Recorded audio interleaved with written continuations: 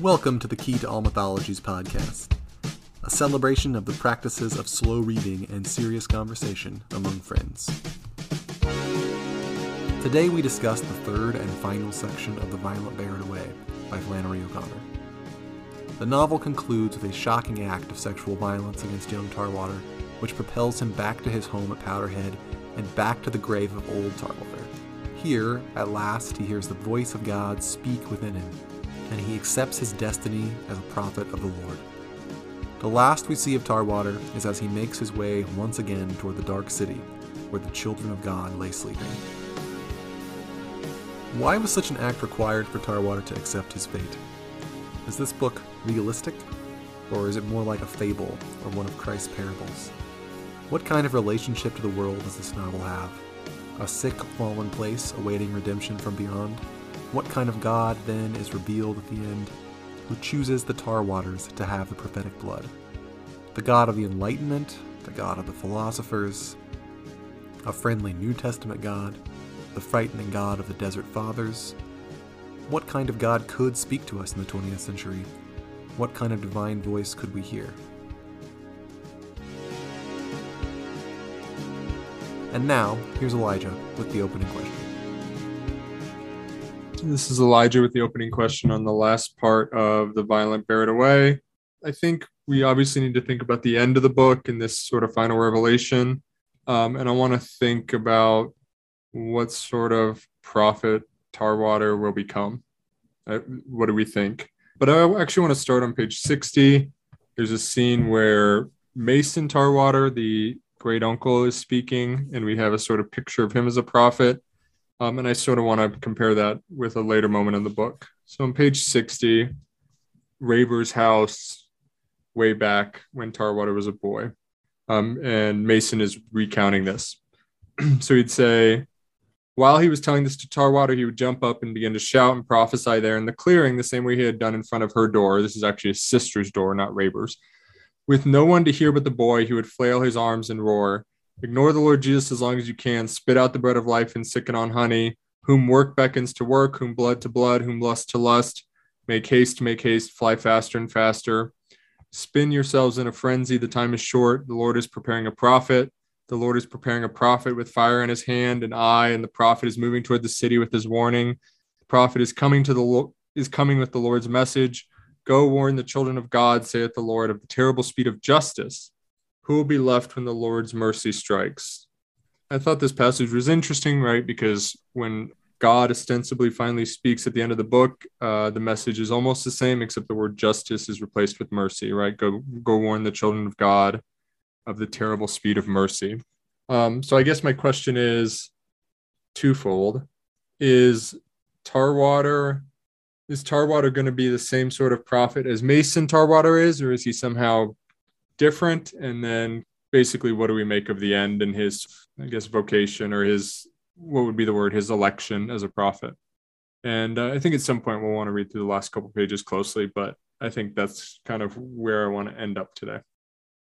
But maybe we should just start. What did you make of the rapid development in the last part of the book, right? So he gets violated by the stranger character, and then he sets the woods on fire, and then he has sort of this vision. Just generally, what do you guys make of this last several scenes? It's really hard to know what to say about them, I think. I mean, so this is the second time I've read this book in the last couple of months, and I felt, even though I knew what was going to happen in the end, I felt actually more destabilized and like more turned around by the events of the last part and the outcome, and I'm like uncertain what the outcome was supposed to even to be or make me think or feel. I'm trying to put this. So there's a way in which it seems like the drowning / baptism of Bishop that ends part 2 brings the stranger / friend into like existence in the physical world, right? Which either that moves the book into a kind of realm of fantasy or something like almost like a science fiction realm that I I find it really hard to just understand the meaning of, or there's a way in which it just like breaks Tarwater's brain to do that, and which moves the novel into more of like a psychological realism, which I also doesn't think quite works, or or it's just a straightforward accounting of like a very hungry, very tired, very lonely boy being raped by a creepy predator on the side of the road. And that also seems like meaningless in a way that I don't know how to interpret the moral message of either. So yeah, those seem like the three major possibilities to me. And I just feel like at the end of the book, what I think about that event really determines how I'm going to feel about the prophecy, or the fact that he becomes a prophet and what he's going to go do in the city. And I just don't know how to think about it. Yeah, I don't know how to answer your question. In summation, I don't know how to answer your question. But I definitely would say that reading it carefully a second time did not clarify the meaning or the moral message of the book for me. Elijah, are you asking about can you restate your question? Well, my question simply is, what are we to make of the end of the book? And I pointed to this earlier time where Mason Tarwater says, the Lord warns about the terrible speed of justice. But then the last lines of the book are, go warn the children of God of the terrible speed of mercy, which is this really enigmatic, difficult to understand comment. And so I was noting, right, the striking replacement of the word justice with mercy. And it kind of, I actually agree with that. I like this book. I've read it a couple times now. I think it's really interesting. I think she's a good writer. I don't know what to make of the end of it. And so I'm sort of suggesting that maybe trying to think about this enigmatic final phrase, the terrible speed of mercy, might help us think about the book. But really my question is, what do we make of the end? That's it. Or whatever entry we can make into there. It's short enough that we're going to be able to crisscross everything several times in the next hour, right? So this is going to be a very general comment, but I was thinking about your question from last time about freedom. And it seems to me like the message of the end, at least part of it, this is not meant to be a comprehensive comment, but is that in the end, God will make it right. You have all these terrible things that happen. You get Tarwater. He goes through these terrible things. He does terrible things, drowns a boy, ends up baptizing him. He feels remorse about that in some weird way. But at the end, God calls him and makes all of these terrible things happen for a reason. And it feels very, very deterministic. Like at the end of the day, God's will be done. And I think that's part of what the terrible speed of mercy is getting at, is God redeems even all of these terrible acts. Yeah, I'll just stop there. But that was kind of my general thought on how the book ends. And would you, I think that's interesting and good stuff to think about. Would you include the moment when Rayber realizes that he feels nothing at the death of the bishop and collapses? Is that a moment of terrible mercy as well? I don't know. I wasn't thinking about it that way. That's for sure. To me, this is a story of Tarwater's redemption, and Rayber plays a part in that, certainly. But ultimately, he's not the concern of the text. The concern is Tarwater. If Rayber had been like the focus of the narrative, I could see how he might go on after that moment and be redeemed in another way. But that doesn't feel like a redemptive moment to me. If anything, that's just like him coming to face with the immorality of his soul or something like that. I don't know. I think, Paul, you're talking about free will and determination in a different way than the text takes up the question. Or like maybe I would put it as like, it feels like the world is determined. The freedom is only meaningful to the extent that it's choosing God or not.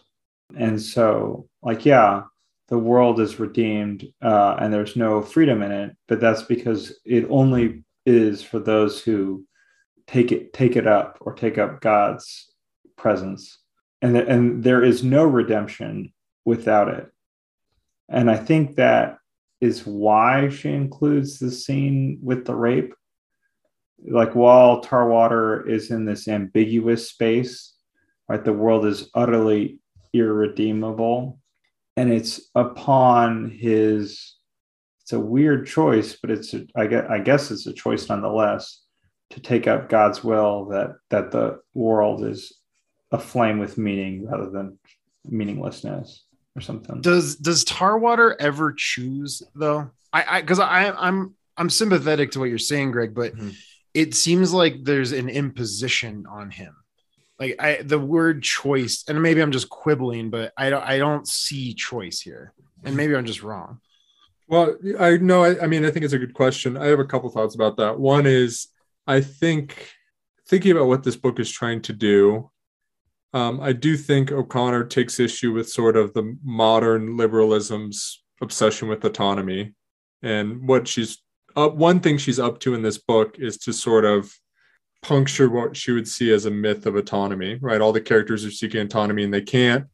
Remember from the very beginning of the book, the stranger says, right, the choice isn't between Jesus and the devil, it's between Jesus and you.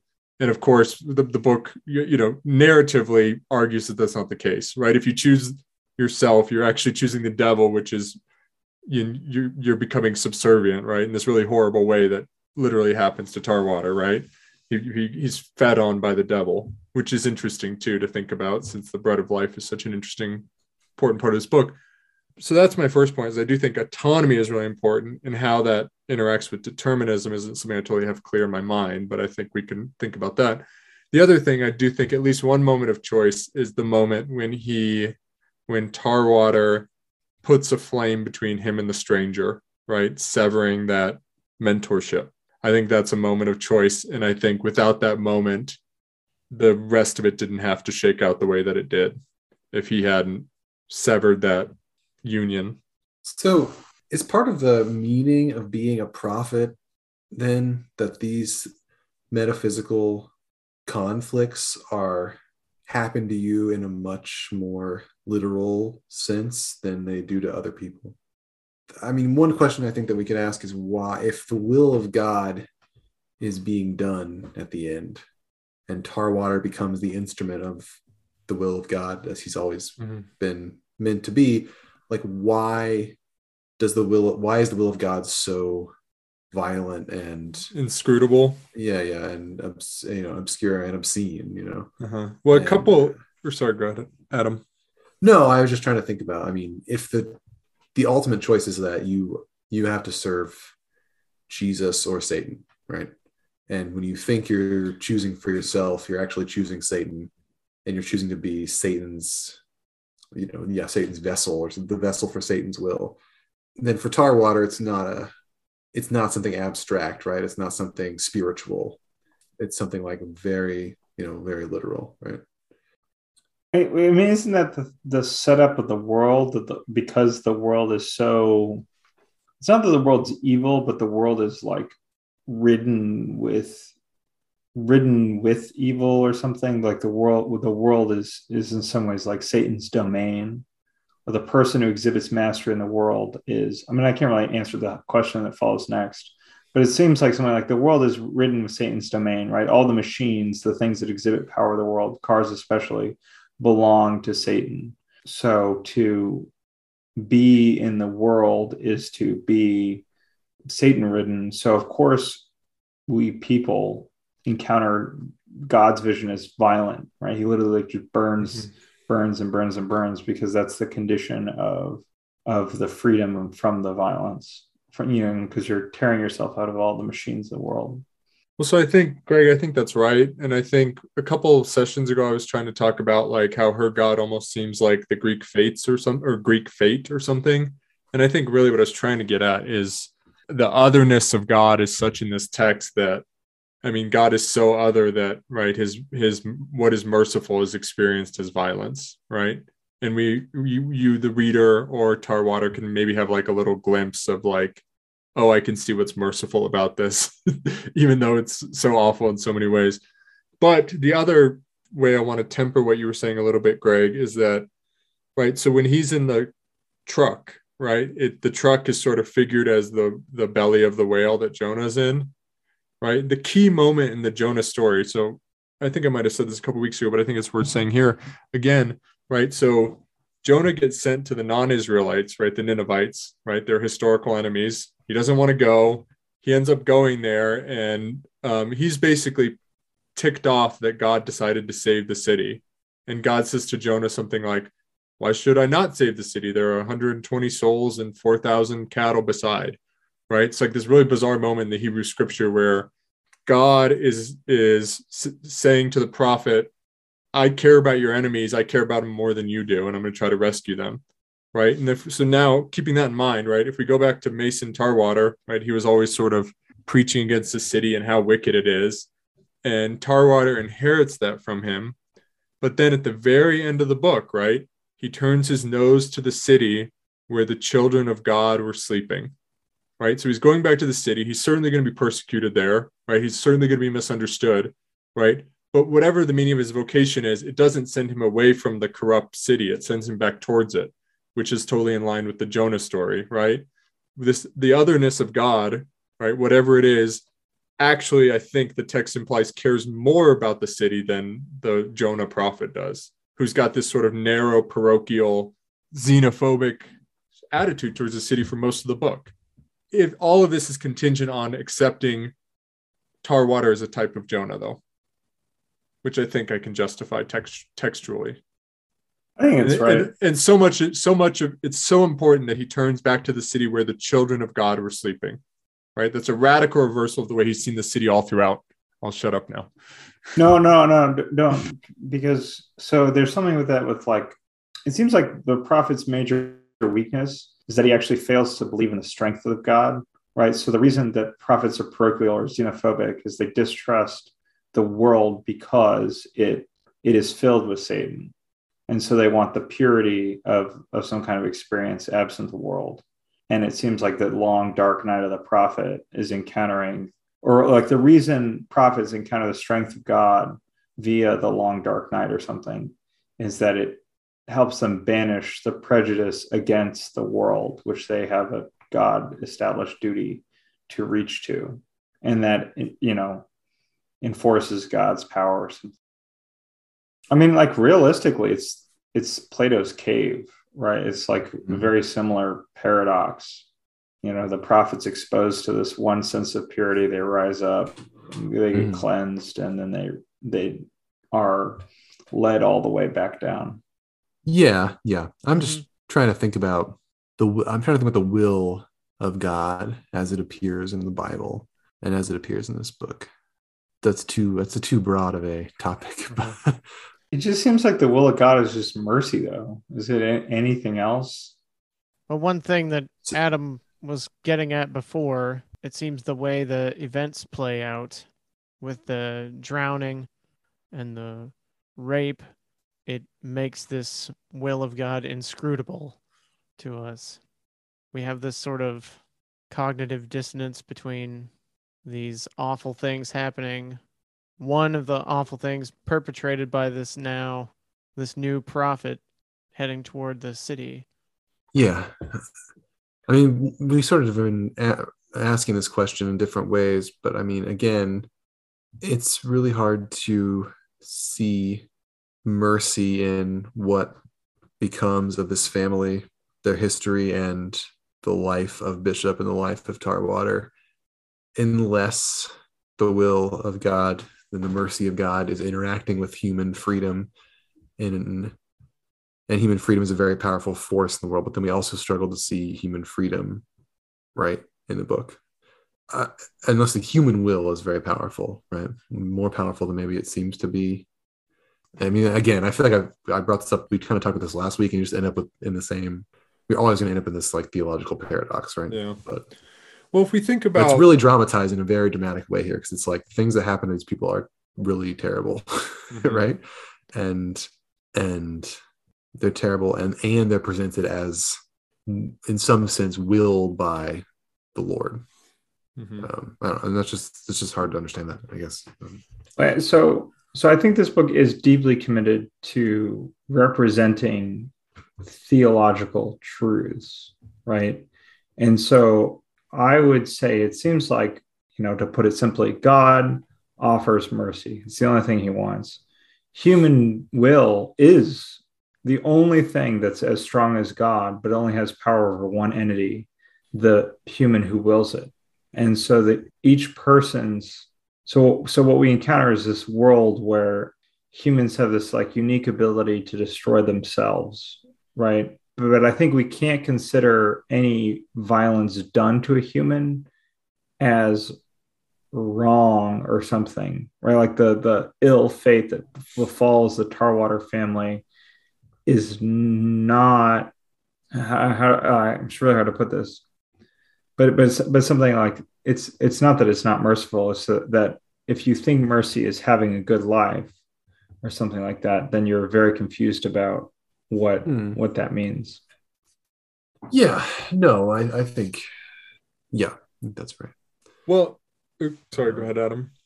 No, you. Yeah, I think, well, so we do get a little taste of the content. I have a couple thoughts. We get a little taste of the content because the only community in the book, right? There's really the only community are the Buford Munson and his wife, right? Who are these sort of angelic characters. And then Tarwater has this vision, right? And all throughout the book, he's thinking of his hunger for the bread of life as like a solitary thing. But at the end, he has this vision of everybody sitting on the hillside, right? Eating the loaves and fishes as they're being multiplied, right? And really, like, what does Tarwater gain over all this? Or what does he gain over the whole narrative, right? Is that his aversion to community seems to be partially healed or something. Like, that's really it, right? And that's why I was sort of saying that this whole book is sort of questioning autonomy and this ideology or dogma of autonomy, right? Where does he end up? He ends up in a place where he is, right, sharing a meal, which is, of course, supposed to symbolize communion, but he's sharing it with others, right? He's actually in, even if it's just this fragmentary moment, there's this vision of community. And that, right, the mercy, we could say then, right, something like the mercy of God in this book, right, creates some kind of community, something like that. But the second thing I'd say is that I'm thinking about biblical analogs. And if we think about something like the story of Joseph, right, Joseph's father is Israel. He marries these two sisters, right, and he treats them differently because he's in love with one and doesn't love the other. They have 12 kids, right? These kids are all at each other's throats because particularly Joseph and Benjamin, right? Because they're favored by their father because he loves their mother more. And then we could think about the whole Joseph story, right? He gets sold into slavery. He goes to Egypt. He gets thrown in jail he's accused of raping Potiphar's wife. He gets thrown in jail. He becomes the king. His brothers come. He plays all these elaborate tricks.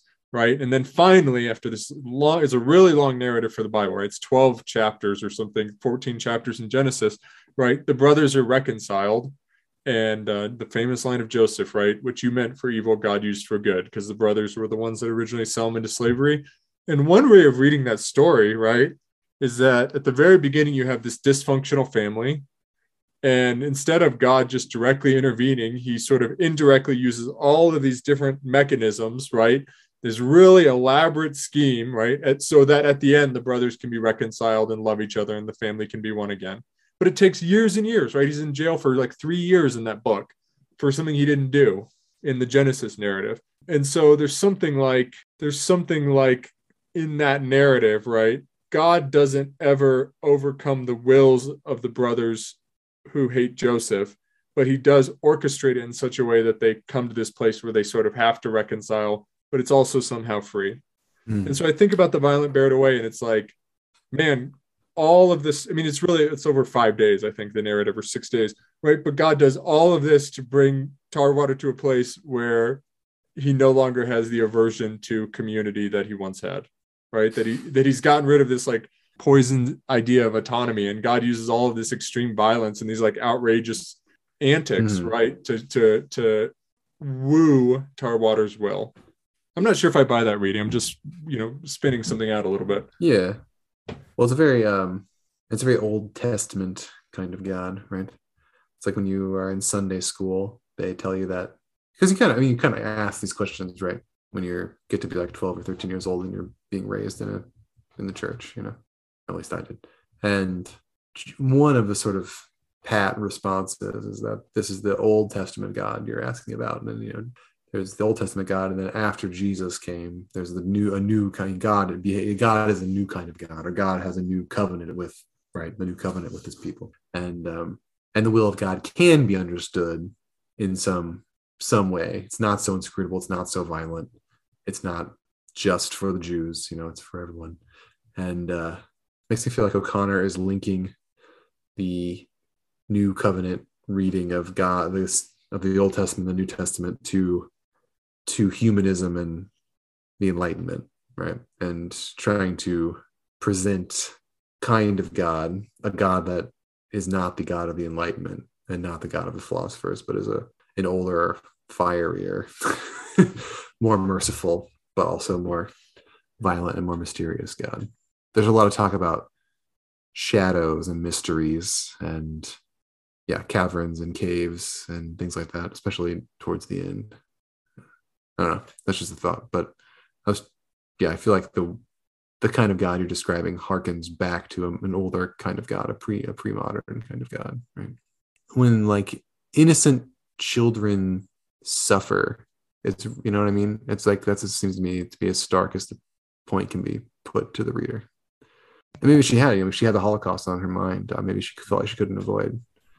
I mean, and temperamentally, she just has an imagination of extremes, right? Yeah. I'm sure she's thinking of the like, extreme Dostoevsky test case. again, like we discussed before. Yeah. One thing I wanted to mention before I forgot, sort of interestingly, right? Rayber, so when Rayber hears him go off, he feels that the boy is going off to a final revelation, right? And so Rayber actually ends up being a true prophet, right? Which is a funny sort of inversion as well, right? He prophesies correctly about Tarwater's fate, which again, we talked about this a couple weeks ago, but I think she has a lot of sympathy for Rayber in a certain sense, or was doing something more complicated than I've quite grasped with him. I guess maybe we could try to focus on something more specific, because there was a lot of grand theorizing on all of our parts.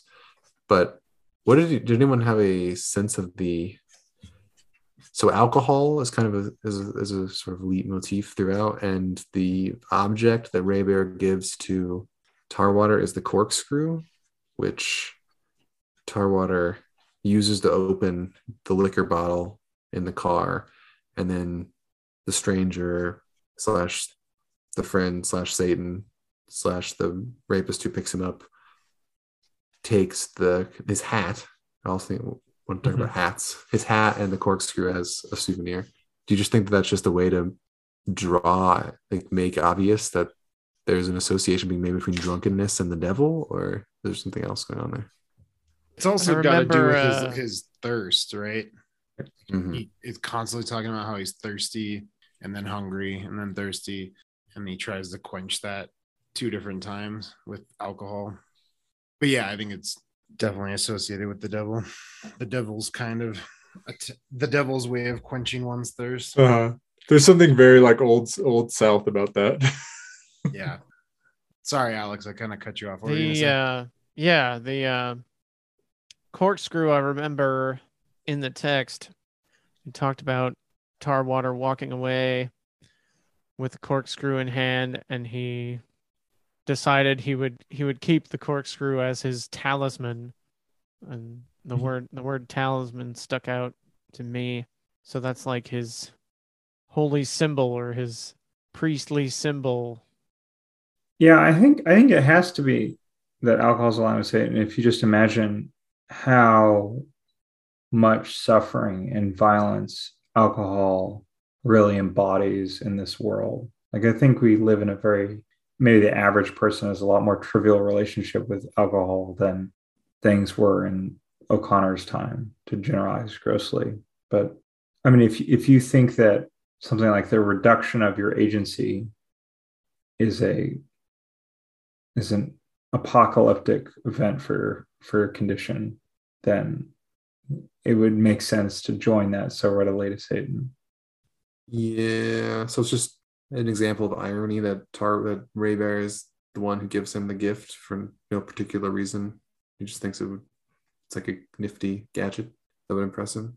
Well, no, I think it's for very specific reasons, right? So Rayber is too obsessed with self-control to imbibe. That's not his type of evil, but he loves machines and the trinkets, right? So it's like this dual thing, because it's the mechanism of consuming alcohol, plus the alcohol itself, right? Whereas before the story kind of splits, right? So you've got the prophet with a still in the woods who's off doing his own thing and he's corrupted from that. And then you have this modern machine evil and the combination of both in one implement. And like what the hell do you actually need a corkscrew for, right? It's to open hundreds of bottles of alcohol. Well, I mean, you need to open bottles of wine. Hundreds of bottles of wine. Okay. So I thought it was also kind of fun too, because like the corkscrew is like the potential for consuming alcohol in the same way like Raybear thinks about doing things, whereas Tarwater is the one who actually takes it and does it, as he says over and over and over again. Says, I don't just talk, I can act. Yeah. Right. I think you can see really how the difference in time she spent in the Raybear sections versus the final chapters. Like I don't mean this to be a criticism of style or something, but in the earlier half of the novel, it seems like she's interested artistically with the rendering of two characters and their conflict, which nowadays is recognized as a much more like successful artistic medium. And I think that's like legitimately harder to do in the sense that to enact the character of a human being is more difficult than it is to enact something akin to Revelation, just because Revelation by its very nature is immediate. This last bit definitely reads like a fever dream compared to the Raybear sections. Yeah. And the Raybear sections are so closely constructed, right? It's obsessive. It's very obsessive writing. Yeah. You don't see this as being obsessively written? No, this feels like the way Nietzsche writes, just banged out and then she's done with it, just hammered out. You know, she's like dancing on something rather than having to like comb over it. I was really interested. There were a couple of little details I thought that were strange. So I'm just going to make a general comment before you take us to a detail, Adam. Yeah. I think, Greg, one reason this last part feels the way it feels is that she has been so careful in imbuing everything with meaning that at this point we're carried forward by the meaning she's imbued with things, right? Like she was so attentive to the sun all throughout, and it really does feel like now the sun is like pushing the narrative forward. It's like tumbling forward so fast, and it's because she's so, again, I struggled last week with the words for it, but she's so sort of thoughtful with her symbolism and how it's not symbolism. She imbues the material world with meaning, right, through how she writes about it. And you really feel that momentum pick up and pull you forward in a really, I think, like thrilling way to read, or thrilling sort of last two chapters. But it's like a saturation. That's the word I was looking for. There's just all of the sort of things she set in motion just feel like so saturated that it's like, yeah, overwhelming, sort of aesthetically or symbolically, for lack of a better word. Yeah, I think that's a good way to put it. Actually. What are you thinking of, Adam, particularly? Well, I was thinking of when he swears and with the woman in the store, and so on 226, after he's sworn at her. So on 225, he says, his soul plunged deep within itself to hear the voice of his mentor at its most profound depths. He opened his mouth to overwhelm the woman, and to his horror, what rushed from his lips like the shriek of a bat was an obscenity he had overheard once at a fair. Shocked, he saw a moment lost. And then on 226, in the middle paragraph, he was intolerant of unspiritual evils, and with those of the flesh he had never trucked. He had never truckled. I've never heard that word before, truckled. He had never truckled. He felt his victory sullied by the remark that had come from his mouth. So I just thought it was interesting that he is the line, he is intolerant of spiritual evils was an interesting line to me. So he's living in this at this very high pitch, and then I think that the speed and the saturation of the narrative at the end reflects that pitch. He's really thinking of the world as a plane of spiritual warfare, and the writing reflects that in some way. But then I also thought after he's drank the whiskey, and this is the top of 231, after a few minutes the stranger reached over and pushed Tarwater's shoulder, but he did not stir. The man then began to drive faster. He drove about 5 miles speeding, and before he espied a turn off into the dirt road. He took the turn and raced along for a mile or two, and then he pulled the car off to the side of the road and drove down the secluded declivity near the edge of the woods. He was breathing rapidly and sweating. That line also really stuck out to me, that he was breathing rapidly and sweating, because it's a very physical, in a way that a lot of the writing in this section is not, if you understand what I mean. It's like you sort of feel like you're being pulled along by a saturation meeting in a world of spiritual warfare, and then they're all of a sudden reminded that these people are still going about with bodies, and he's struggling to do this thing, and he's breathing fast, and he's sweating, and he's nervous, and there's a very jerk back to a kind of physical world that comes with that, I think. And that seems to be the last moment of that. Afterwards, when Tarwater finally gets back to Powderhead and burns the stranger out of his soul, you really seem to be in a world of pure symbol almost at that point. Well, and there's these weird, I don't have no idea what to make of this, right? In the next page, right, his clothes are neatly piled, only his shoes are on him. But then when he drowns Tarwater, it's reversed. He'd only taken off his shoes, and all of his clothes were still on him. And so these two events are somehow inversions, but I'm I don't quite know what to make of it. But anyway, that's sort of aside from what you're saying. Right. Keeps his hat on also, and then the stranger takes the hat when he leaves. As a souvenir, yeah.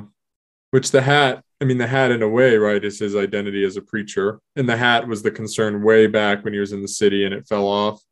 And so, in some way, again, sort of going back to the Jonah motif, I think God is stripping Tarwater of his sort of cultural faith in some way, right? This is his cultural expression of Christianity is taken away, including the hatred for the city, and certain ways of thinking and being are just burned away in the harshest way possible almost. Right. And so the hat, he's described twice as hatless after that as well. Hats are also just I don't want to get too much into gender stuff, but hats are a key aspect of male culture at the time. And I feel that's definitely going to be tied to some kind of masculine virility that he's, and I think this is why he gets raped too or something. It doesn't, I really don't want to go down the road too far, because I think that could get absurd quickly, but there's something about he loses his masculine ideal and his masculine that's been held out through this novel entirely, and he's now a less so character. It's also, he's losing his protection from the sun, right? It's the sun is a symbol for God. Oh, that's good, Paul. That's right. Yeah, I was thinking it was like a shield or something. Should we read through the last page and a half or 2 pages together as a sort of to move towards a wrap up? I feel that might help, because the last page and a half is the sort of vision that I thought was interesting, and I think we should think about. Starting 241. So Buford Munson says, "It's owing to me that your uncle is buried. I've plowed the corn. I put the cross up." I'll just sort of read, and then whenever you guys want to comment, jump in, or I'll stop at the end of each paragraph. The Negro sat, and this is Buford. The Negro sat watching his strange, spent face and grew uneasy. The skin across it tightened as he watched, and the eyes, lifting beyond the grave, appeared to see something coming in the distance. Buford turned his head. The darkening field beyond him stretched downward toward the woods. When he looked again, the boy's vision seemed to pierce the very air. The Negro trembled and felt suddenly a pressure on him too great to bear. He sensed it as a burning in the atmosphere. His nostrils twitched, he muttered something and turned the mule around and moved off across the back field and down to the woods. One thing that really made that, again, this part seem like you were in the world of like pure symbolism is that Buford doesn't even notice that there's this giant fire. It's like, it doesn't seem like that fire is real then, right? Right. Yeah, and he senses that Tarwater's in He trance feels or a something. burning in the air, but he doesn't, Yeah. Well, yeah, because he would probably be upset if like the forest around his living it would Right. was on fire. Like, at least comment on it. He plowed these cornfields and now they're about to get consumed by fire. Right. Yeah, that's right. That's a good observation. The boy remained standing there, his still eyes reflecting the field the Negro had crossed. It seemed to him no longer empty, right? It seemed to him no longer empty, but peopled with a multitude. Everywhere he saw dim figures seated on the slope, and as he gazed, he saw that from a single basket the throng was being fed. This is, of course, like Jesus feeding the 5,000, Matthew, I think. His eyes searched the crowd for a long time as if he could not find the one he was looking for. Then he saw him. The old man was lowering himself to the ground. When he was down and his bulk had settled, he leaned forward, his face turned toward the basket, impatiently following its progress toward him. The boy, too, leaned forward, aware at last of the object of his hunger, aware that it was the same as the old man's hunger and that nothing on earth would fill him. His hunger was so great that he could have eaten all the loaves and fishes after they were multiplied. And this is interesting because it is a spiritual vision, but there is a sort of like minute description of what the uncle's doing. You can like picture it in a real way, even though it's clearly not physical. But I mean, it is in a certain way, right? Like, I think he literally is sick. Like, he can't eat the sandwich the guy gives him. Yeah. And it's like he's so spiritually corrupted at this point that it's affecting his bodily capacity to do anything. And I think that's, again, like Flannery O'Connor kind of, I don't know if she's blurring the lines between the spiritual and the material, but she's at least complicating the relationship between them. Right. No, I think that's right. And right, the Eucharist is at the center of this. And I said before, right, for the Catholic, the Eucharist is not a symbol. It's the accidents are bread, but essentially it's the body of Christ, right? That's how they get around that. But it's not a symbol. It's spirit and matter and hearing in each other in some, very difficult to understand sort of way. And I think that's right, Paul. Or that's what I think of when I hear you say that. And I think that's right. I also wonder if there's a way in which this is, again, seems to be intermixing a kind of Greek or pagan afterlife with a Christian one, right? Because you're seeing visions of your ancestors in this sort of ethereal plane or something. Right? There's an underworld or a Hades quality to this.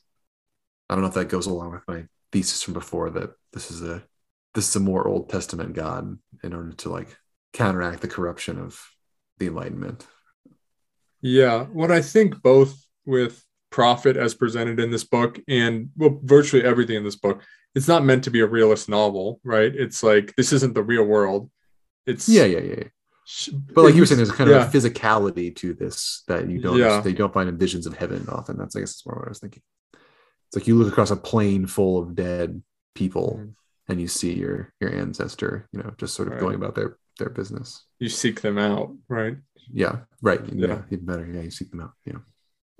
He stood there, straining forward, but the scene faded in the gathering darkness. Night descended until there was nothing but a thin streak of red between it and the black line of earth, right? So the sun and earth are finally meeting of earth, but still he stood there. He felt his hunger no longer as a pain, but as a tide. He felt it rising in him through time and darkness, rising through the centuries, and he knew that it rose in a line of men whose lives were chosen to sustain it, who would wander in the world, strangers from that violent country where the silence is never broken except to shout the truth. He felt it building from the blood of Abel to his own, rising and engulfing him. It seemed in one instance to lift and turn him. He whirled toward the tree line. There, rising and spreading in the night, a red gold tree of fire ascended, as if it would consume the darkness in one tremendous burst of flame. The boy's breath went out to meet it.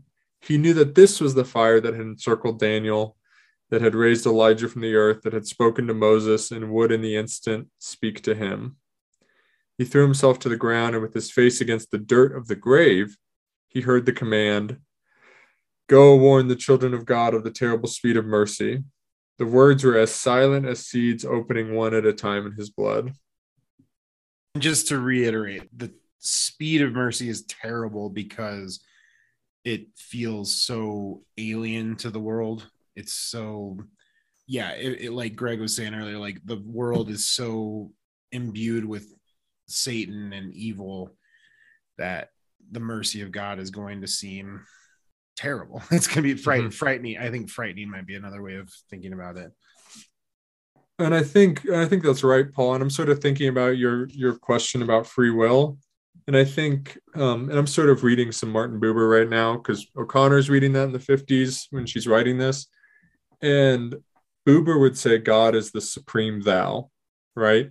And if we think, okay, we have this sort of infinite God and we have finite personalities, or we're a finite I, and we're supposed to meet an infinite thou. And it's not just the God of the philosophers where we're just thinking about it, but it's an actual sort of encounter, like a face-to-face encounter, as it were, right? That sort of definitionally is going to be violent. It's going to be jarring, right? The individual meeting the eternal God creator as a thou is going to be like this, right? In a sense, that's what the book is working out. And I do think, Adam, you were right to use the phrase God of the philosophers earlier. I mean, that's not what O'Connor's interested in, right? But she's interested in like the actual human encounter with the divine, which if you really believe the divine is infinite, then that encounter has to be strange and overwhelming and scary and terrible. And that's kind of the way the Bible presents it throughout, right? It's something that you almost in a sense barely survive, right? God will only show Moses his backside because if he saw his face, he would die, so on and so forth. Well, and I think, I don't know, to bring up more free will stuff, I think the reason Raber is a character is it lets her do the genetic lineage stuff, but then also keep free will, right? So Raber has 100% the blood of the prophets when he acts, right? And he can even prophesy. He knows the future, all kinds of stuff. He hears the voice to baptize bishop, etc. But Raber doesn't succeed, and I think that's her revision of the kind of Judaic lineage. I don't know, but he has to strain constantly to not become that, right? Like that's the madness that he's always worried about overtaking him. But that's how he's free, though, right? Is he does have the opportunity to not choose that, right? Yeah, that's what you're getting at, Greg. I mean, one could ask how, what kind of freedom that is. Well, it's freedom from, not freedom to. Right. I mean, it's just that if you're to constantly be choosing against something that's always threatening to overwhelm you.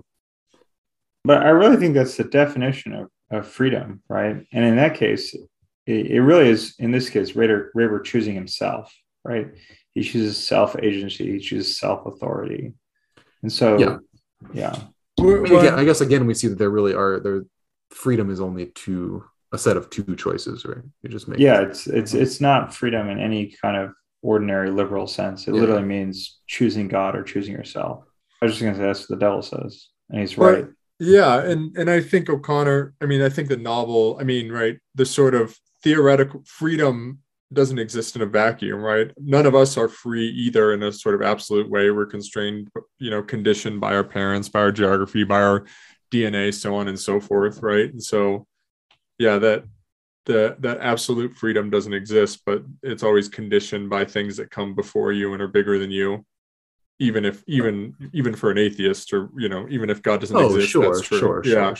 But I mean, Raber conceives it almost more like he is trapped under a burning couch or something, and like his two choices are to be burned alive or to constantly hold the couch above him. That's right. That's not what I would. That seems like maybe that's a more accurate representation of what our real existential position is. I don't know.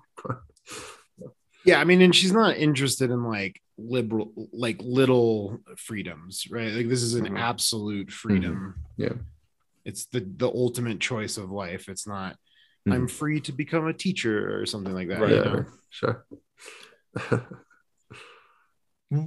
Well, I'm gonna buy the blue toothbrush this week instead of the red toothbrush. yeah. Well, I'm Those sort are of my favorite kinds of freedoms. Yeah. I'm sort of thinking like we've talked a lot about the moral of this book and what the moral is. And I think one thing that is strange about it is that this family is so particular, right? It is really an Old Testament God in the sense that God selected this family to, you know, particularly pay attention to, which they experience in this really traumatic, violent way. And so if you're like, you know, let's imagine you're a good Baptist in the 50s and you hear about this Christian writer and you pick up this book to learn how to be a better Christian or something, right? There's not something that you can just be like, pull out of this and be like, oh, that's what I need to do, right? There's and it's what's weird is that she's deeply concerned with morality. She's deeply concerned with theological truth, I think. Or I think she's concerned with morality. She's certainly concerned with theological truth. But you get to the end of this and there's no feeling like, oh, that's the message. That's what I need to do. That's the application, right? Because everything is so particularistic in an Old Testament sort of way. And I think that's kind of what you were thinking about earlier, Adam. And I think this passage is as indicative of this tendency as anything in the book. I think that's right, Elijah, but I do think there's still, she has a singular goal of something like attunement to revelation for her readers. Like, I think if you read this book and didn't feel closer to a divine spirit burning away the world, I don't think you read it. Guess I didn't read it.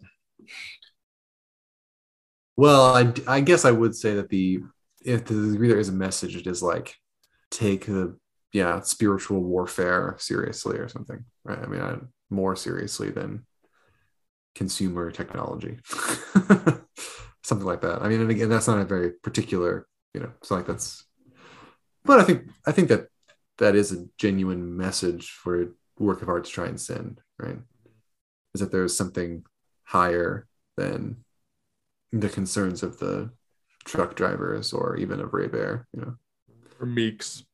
So yeah, Meeks was the truck driver, or Meeks, or Ray Bear. I mean, I agree with what you're saying, Elijah, but it's certainly not like a step-by-step guide to becoming, a Christian or something like that. But I think it does offer you the very applicable question, which is, am I choosing myself or am I choosing God? And, that's something you can ask at any given moment, Mm-hmm. And I mean, yeah, that's not, practical, applicable in the easy sense of the word, but it's very real. It's very existential. So it's like the Bob Dylan song, right? Got to serve somebody. Yeah. No, I think that's right. But I'm sort of noting how she presents that sort of, I guess we could call it an abstract lesson through a very, very, very concrete, particularistic story. Because if I look at Tarwater, right, my life is nothing like Tarwater's. I don't face the same sort of decisions in a concrete way. But what you're suggesting, I think it has to be right, is that yes, concretely you don't, but sort of abstractly, whatever decision you are facing, it's you or the devil, or you or Jesus, right? I think that's right. It has to be. That is, I think, maybe there's no way to put this, but I think you're saying earlier about how this is like an Old Testament thing, and I think that's really true. So it seems like the New Testament is a really dramatic shift away from something like biographies that need to be analyzed to direct revelation of truths. Even though the gospel is basically a biography, it's not a biography in any of the ways of the New Testament prophets. Jesus Christ's life is not. Well, I don't want to go too far, huh? Old Testament prophets, just to be clear. You said New Testament. Yeah, sorry. Jesus Christ's life is not like David's life is fundamentally ambiguous and distinctly human, whereas Christ's life is not, except, that's heresy. Just, though, he does die. Yeah. Well, you got it. But I was basically trying to say something else, the pedagogy of the Old Testament is you read this book about someone whose life is not yours, and that makes you wiser for it, even if they're not a wholly good person. even if they don't even know what goodness is, right? They're just attempting Terrible person. Yeah, or they're Yeah. a terrible person, right? And you like read their life and you gain from that.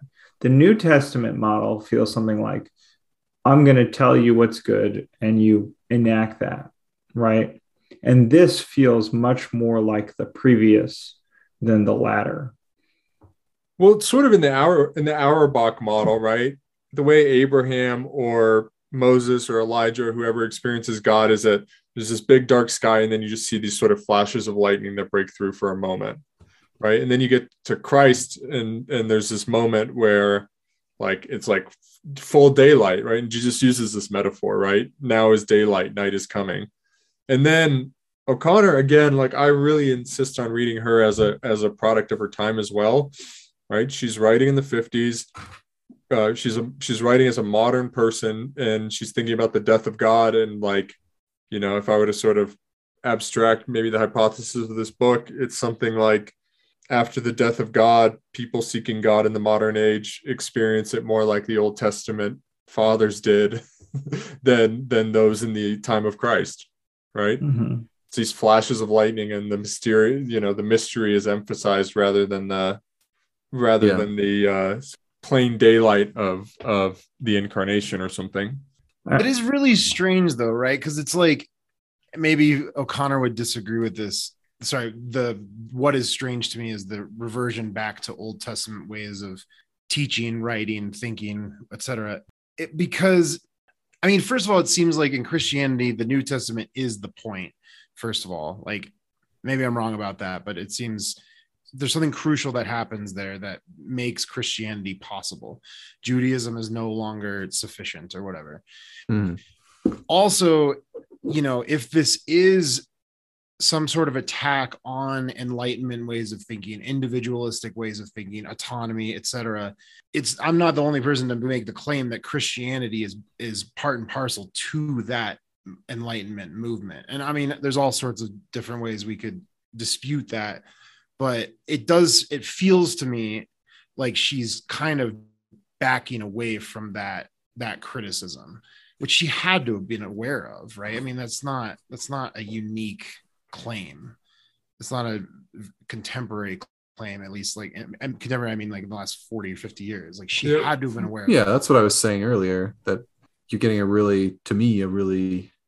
it sounds like an attempt, or well, I don't know. Well, I guess one way to think about it is that, yeah, it's an attempt to update or to redo or to rethink the trajectory of Christianity and like burn out the parts that became entangled with the Enlightenment. Right? Yeah. But I don't know what's left then.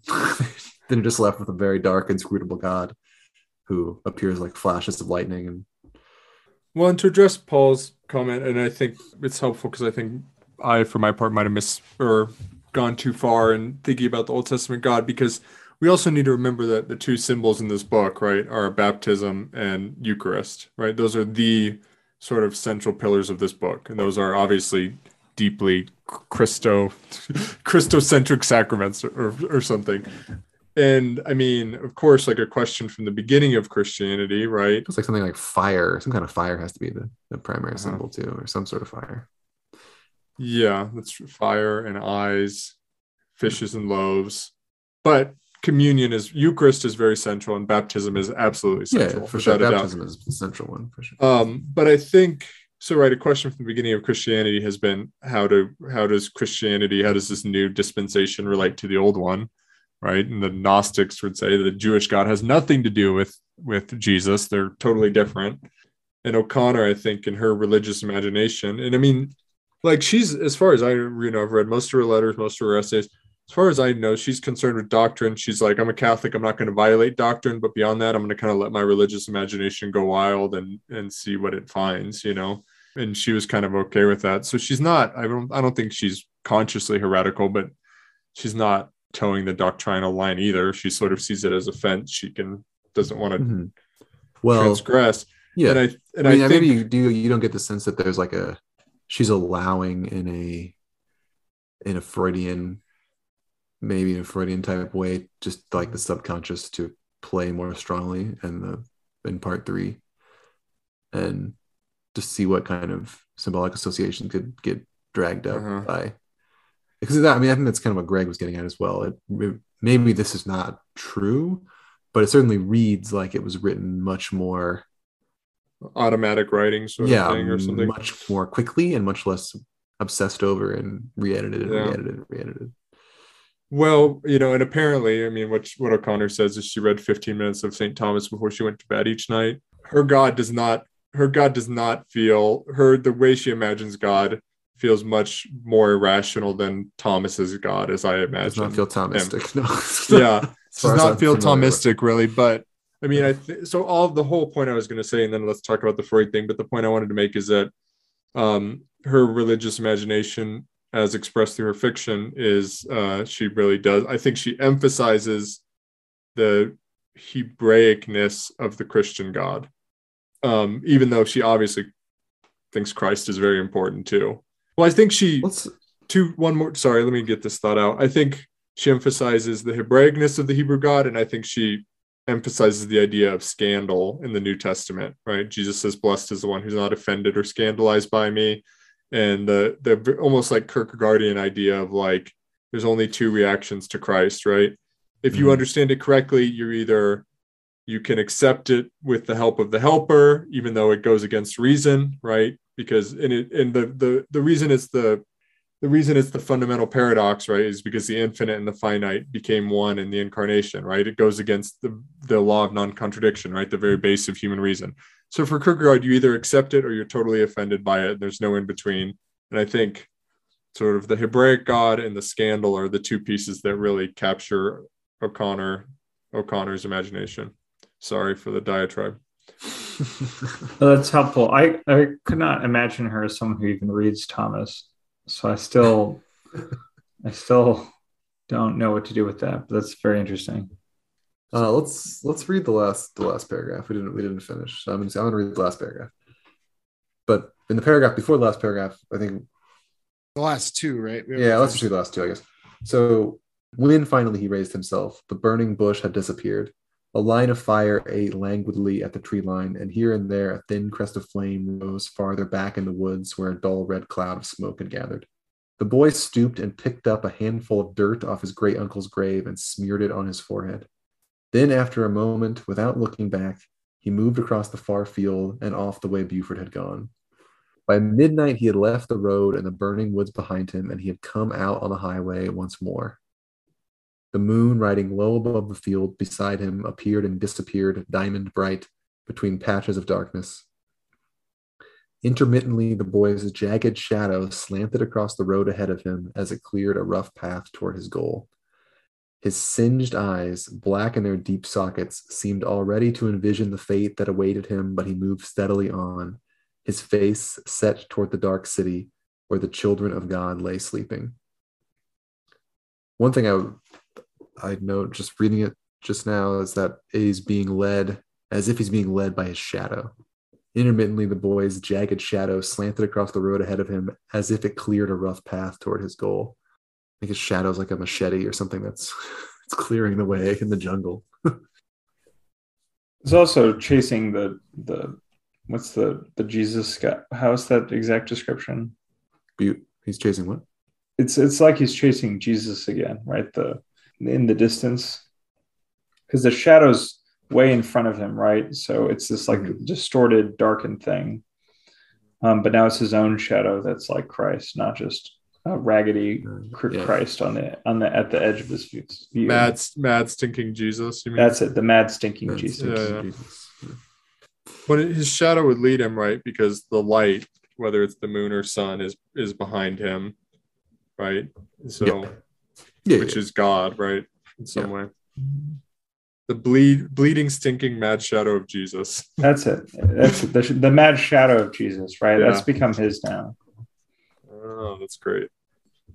Yeah, I didn't make that connection. What is that? What is that from? That's page 221. It's like a motif. It happens like 3 times, right? Yeah. Again, I guess I just wanted to point out that shadows play a very important role and obviously the light casts shadows, but but the shadows seem to be where the action is in this book. This is before he meets the stranger. or physically meets a stranger. So he's returning to Powderhead, tried in the fire of his refusal, with all the old man's fancies burnt out of him, with all the old man's madness smothered for good, so that there was never any chance it would break out in him. He had saved himself forever from the fate he, being a Mason, had envisioned when, standing in the school teacher's hall and looking into the eyes of the dim-witted child, I guess it's Tarwater there, he had seen himself trudging off into the distance in the bleeding, stinking, mad shadow of Jesus, lost forever to his own inclinations. So we have the idea of autonomy brought up there so again. yeah, I so think it's like he enacts the vision right at the end. Well, yeah, that is good. Yeah. Well, if there's no thoughts on these final two paragraphs specifically, maybe we should sort of, for the next like 10 minutes or so, sort of do some freewheeling off the cuff. We've done our due diligence of like Paul, thinking carefully. Paul's probably been holding back a little bit. Did you like this book?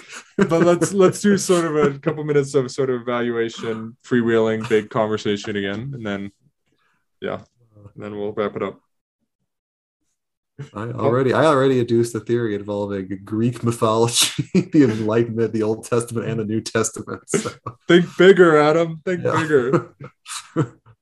I think, well, and you can edit this out in the recording if you want, but I feel like we always, after we sort of say goodnight, we then sort of have some really interesting, sort of more candid conversation. I think we should try to do that now and push back the part where we sort of try to be too professional here or something. Okay. Or too detached. So anyway. I mean, the thing, I've been reading way too much Nietzsche lately. And so the thing I kept coming back to is just this reads like a book that is written by someone who is just through and through world weary. And she just occupies the most awful, awful world and doesn't seem anything redeemable in it. Only redeemable. The only thing that can redeem it is something that is completely apart from it in this like Old Testament God kind of way. Yeah. And I mean, you know, like at the end of the day, it comes back to first principles, and you can't argue for them. But I think Nietzsche's really onto something where when you hold that the universe works like this, and there is this God out there that is inscrutable, that is our only saving grace, that is the only thing that can redeem the fallen, Satan riddled world, you're gonna have a miserable life. Like I feel like that's a very unhappy way of understanding the world, when you don't understand itself, basic material stuff, as being holding the redemption within it. I mean, which is to say that it doesn't need to be redeemed, right? Right. It's not fallen in the first place. But again, like, you know, I'm not going to say anything profound or new that's going to correct these arguments. You know, Christians and atheists are going to go back and forth until that's right. We're blue in the face. But I do think it ended up reaffirming my prejudices, I guess. This is a very sad world weary Christian. I'm interested in this idea that the only choice is between Jesus and you, and to choose yourself is to choose Satan, because that's another way. I mean, that's another way of saying the choice is between the incomprehensible and the comprehensible, right? And I wonder if that isn't too extreme, even though I think that any way of conceptualizing the Christian God or any properly divine kind of being would involve a lot of incomprehensibility. I wonder if it has to be so stark. Well, the reason Satan is the stranger is comprehensible. I mean, maybe we could find some Thomism here in O'Connor, right? The reason the stranger is comprehensible is privation of being, right? Because really the choice is, do you feed on God, who is plentiful and lacks nothing, or does Satan feed on you? That's another way of presenting the dichotomy. And what the stranger and Tarwater have in common is that they're both hungry, right? Mm-hmm. And Tarwater is what the devil wants to feed on. The language is really clear there. Mm-hmm. And I think the privation of evil is probably throughout this book. Yeah. Does that make sense? I think Yeah. It seems like that by the killing of Bishop strengthened the stranger. Well, Yeah, now there to was the one. degree Or that go he ahead. could feed on tar water, then, right, like you said. Well, there's a moment I want to just point out that I've been thinking about a lot and we haven't brought up. Oh, it's 2:14, right? The boy looked up into his friend's eyes as the stranger bent upon him and was startled to see that in the peculiar darkness they were violet colored, very close and intense, and fixed on him with a peculiar look of hunger and attraction. He turned his head away, unsettled by their attention, right? So there's previewing, right? And then later it says the stranger comes out of the wood looking refreshed from the blood, as if he had the blood of tar water or something. But I was going to say also, Adam, in response to what you were saying, I mean, implicit in there is a claim that there is no autonomy. There's just a question of who are you going to serve, right? Which I think is a pretty traditional sort of Christian notion, albeit presented in a grotesque way in this book. I was trying to think that this book is so sexless for most of the, you know what I mean? Mm. Part of what's like shocking, I think, about this when you finally read the scene is that it's just a very unerotic world. And, you know, and it's in the sense that it's just, yeah, like I think I said this last time, but it's not a sensual world. Right. I think that doesn't Tarwater even think of the land of Christianity as like a gray land several times, the gray world. Silent country, Yeah. gray country, and Bishop's eyes are gray, right? Right. And the stranger's eyes and Satan's eyes are kind of violet. Mm-hmm. He gets the pink hue in his blood too. Mm-hmm. I mean, like even sex is only hunger, right? Mhm. Or sex only occurs out of a deeper hunger. Like the sexual capacity is merely a lack, and then it's Mhm. just enacted upon it as an attempt to fix the lack. Not, it's almost like classical in that sense, whereas rather than something like, I feel like psychology expresses it differently, where it's like a rising up or an agency. Yeah, right. That's right. It's very anti-psychological also in that sense. Yeah. Desire is never an expression of a plenitude or a surplus or something. It's always an expression of lack. I mean, you know, we talked about, I feel like another theological paradox is it always turns around the problem of evil, you know, and one kind of solution to that is to say that evil is the privation of good and only good really exists, you know, and evil is a lack of evils, it just lacks being. I guess I just don't know that I understand what that means, actually. Comes down to it. I don't know. I've heard it, I've read it, I've thought about it, but I don't know if I could really grasp it. I don't know. I mean, that the privation of evil argument has to be teleological, right? Like, sex was designed for procreation and to express love, right? When you take that and you rape somebody, you are using it for what it was not intended for, and therefore diminishing it, right? And so all you're doing is subtracting from what it ought to be. I mean, it has to be. If there's no telos, that doesn't make sense, right?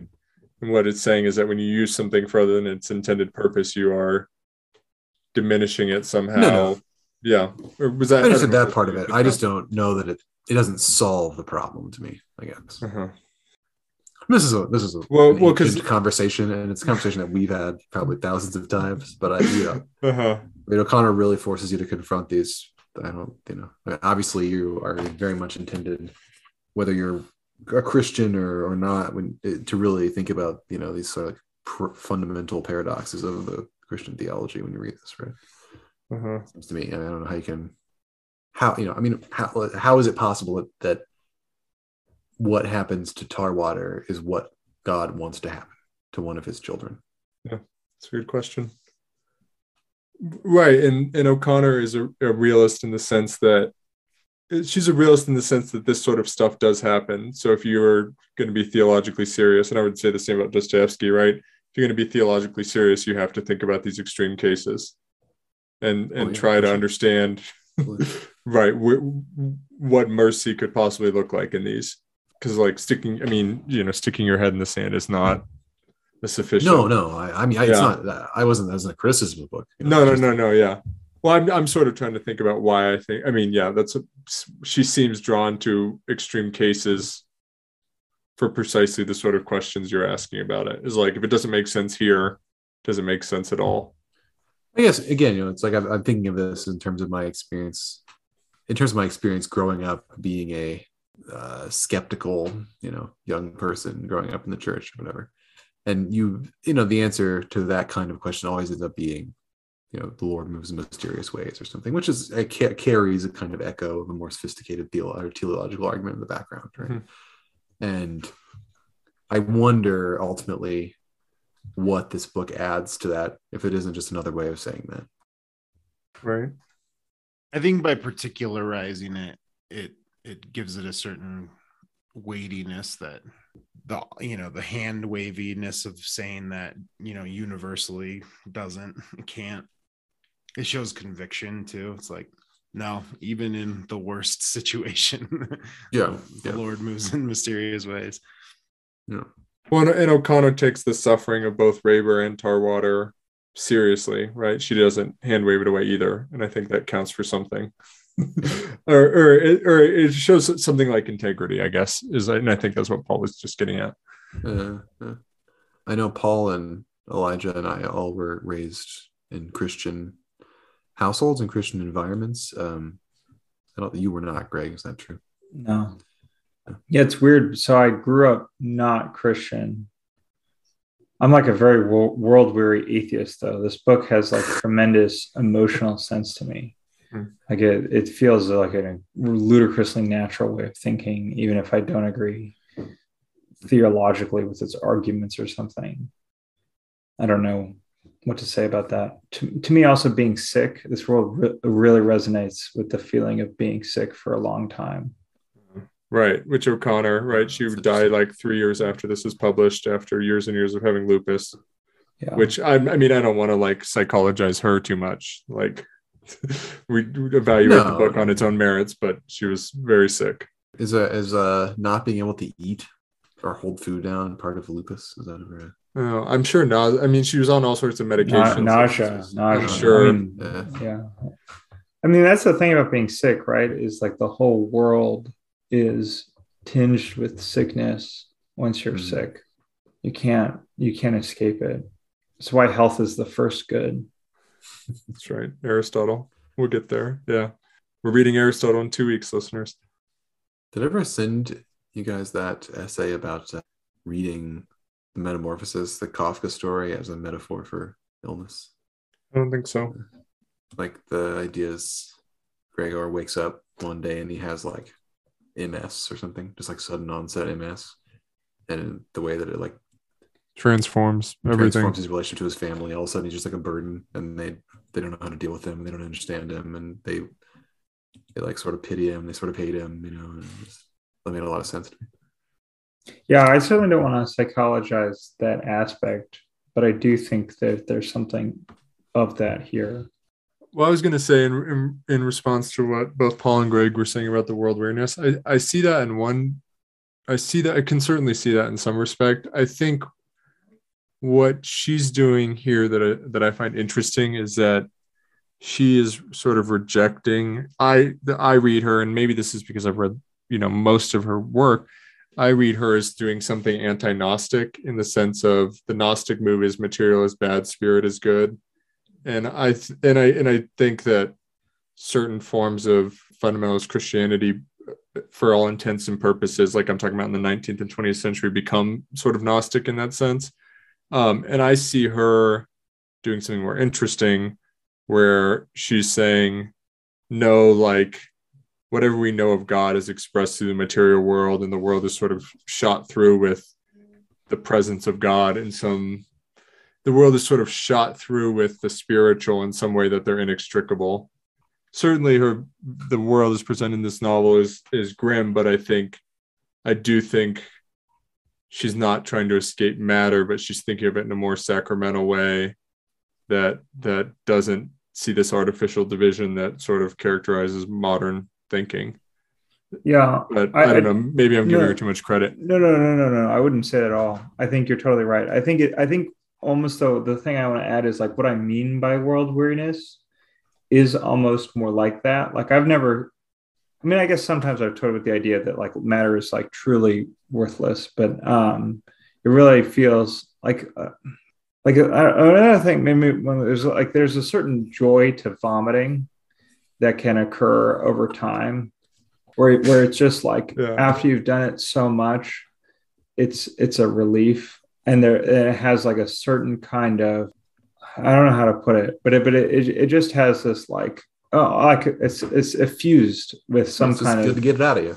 well, no, but it has something to do with smell even. Like it starts to have the just the smell of relief or something.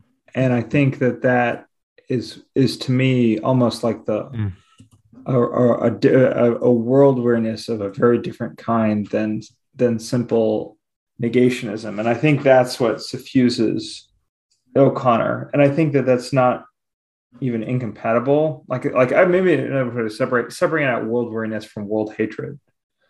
I feel like that's something that it feels ridiculous to try to read this book in a non-Christian lens, but if you really were trying to read this book in a non-Christian lens, that's something you could get out of it. Until next week. Yeah. Any other thoughts before we peculiar close? joy of vomiting. and on that note, I do. It's like we do every once in a while, you get like food poisoning or something. You get the fever and like you sweat and you vomit, and you shit, and it's like a kind of, it's like a rebirth or something to it. It's like you get all the. No, but that's like the feeling of it getting better. I'm talking about like the feeling like this is going to kill me, and that's okay. Interesting. Okay. It's like giving up on health, like losing that idea. It's like when you give up on the idea of health, vomit that takes on yeah, and that's why it's a weariness. It's like a proper loss. Like I won't be healthy again.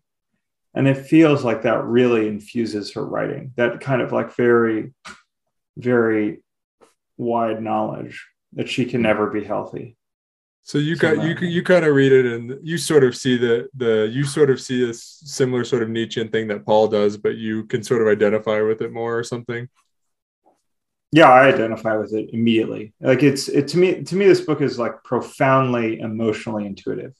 Profoundly. It's the way I think, but not the way I verbalize. And I've like spent my life completely rewriting my verbal structures, but the emotional sense of this book is second nature to me. Huh. So you enjoyed it? Oh yeah, immensely. Interesting. Have you ever considered that you might be in a line of prophets, Greg? No. Do you have the blood of prophets? But that's exactly what I mean. Like I don't need to use that language, but I feel the way they feel. Like I don't use the word prophet, but that sense. I don't know. I've gotten much better too. Like my health has improved immensely. So it's like a world I'm stepping further back from, which is why it's now just an old friend rather than something that's literally true. That's good. It would be really interesting, to read this next to The Portrait of the Artist, right? It's like two versions of the development of someone born to be a truth-telling outsider, right? Who's like born to wander alone in the world and be looked down upon and be hated and be but maybe to be right in the end or something. Well, I told you that I saw somewhere in the scholarship a comment that Wise Blood they thought of as a satire to Portrait of the Artist. Oh, that's right. You did say that. That's right. Yeah. Okay. Yeah. All right. Which there is a sort of sense there, which is anyway. All right, we've dallied. Unless there's anything pressing, I have to teach tomorrow. Yeah.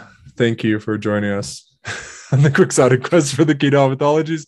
Next week we'll be reading Little Man at Cheehaw Station by Ralph Ellison to sort of increase our literary criticism chops as a group of philosophers trying to read literature. And then after that, on to Aristotle. Thank you. Thank you.